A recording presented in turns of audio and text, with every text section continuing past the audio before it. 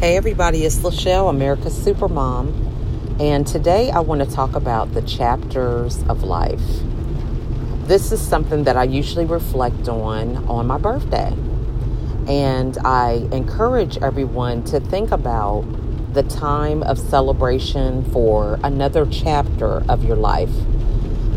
When you look at life as segments of chapters, you begin to have a little bit more compassion and grace for yourself, and you're able to transform a lot of those limiting beliefs about your successes or failures, because you recognize that your life is filled with many chapters.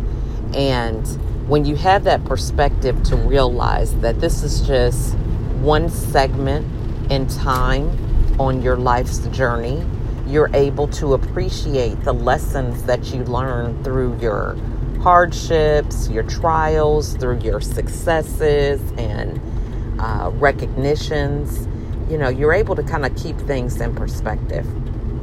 So today, as I embark on a new chapter, this is the time that I take to reflect on: what are my values? What are my goals? What are some things that I want to leave as a footprint when my journey is over? And how am I going to get there? During these times of reflection, I think about what are the actual actions that I can take part in that will move me forward to the goals that I have established for myself.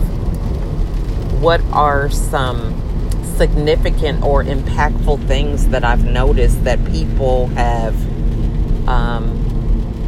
noticed that I have contributed to?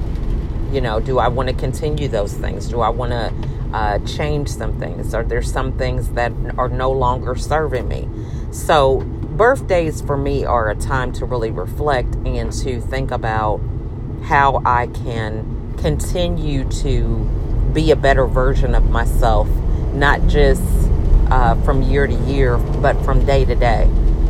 You know, when we begin to kind of have an attitude of daily progression and self-development and improvement, we look back in a short amount of time and realize the growth that takes place from being mindful of how you can make each day that much more impactful. So I challenge everyone, as you approach your birthdays, you know, begin to think about how can you make this year better than the last? What are some things that you can control? And what kind of legacy do you want to leave for those loved ones, for those friends and family, and even for the world? What kind of contribution, what kind of name do you want to be known for? What are some things that you want people to associate with you and your character? So take your birthday to reflect on that. This is usually the time that I do that.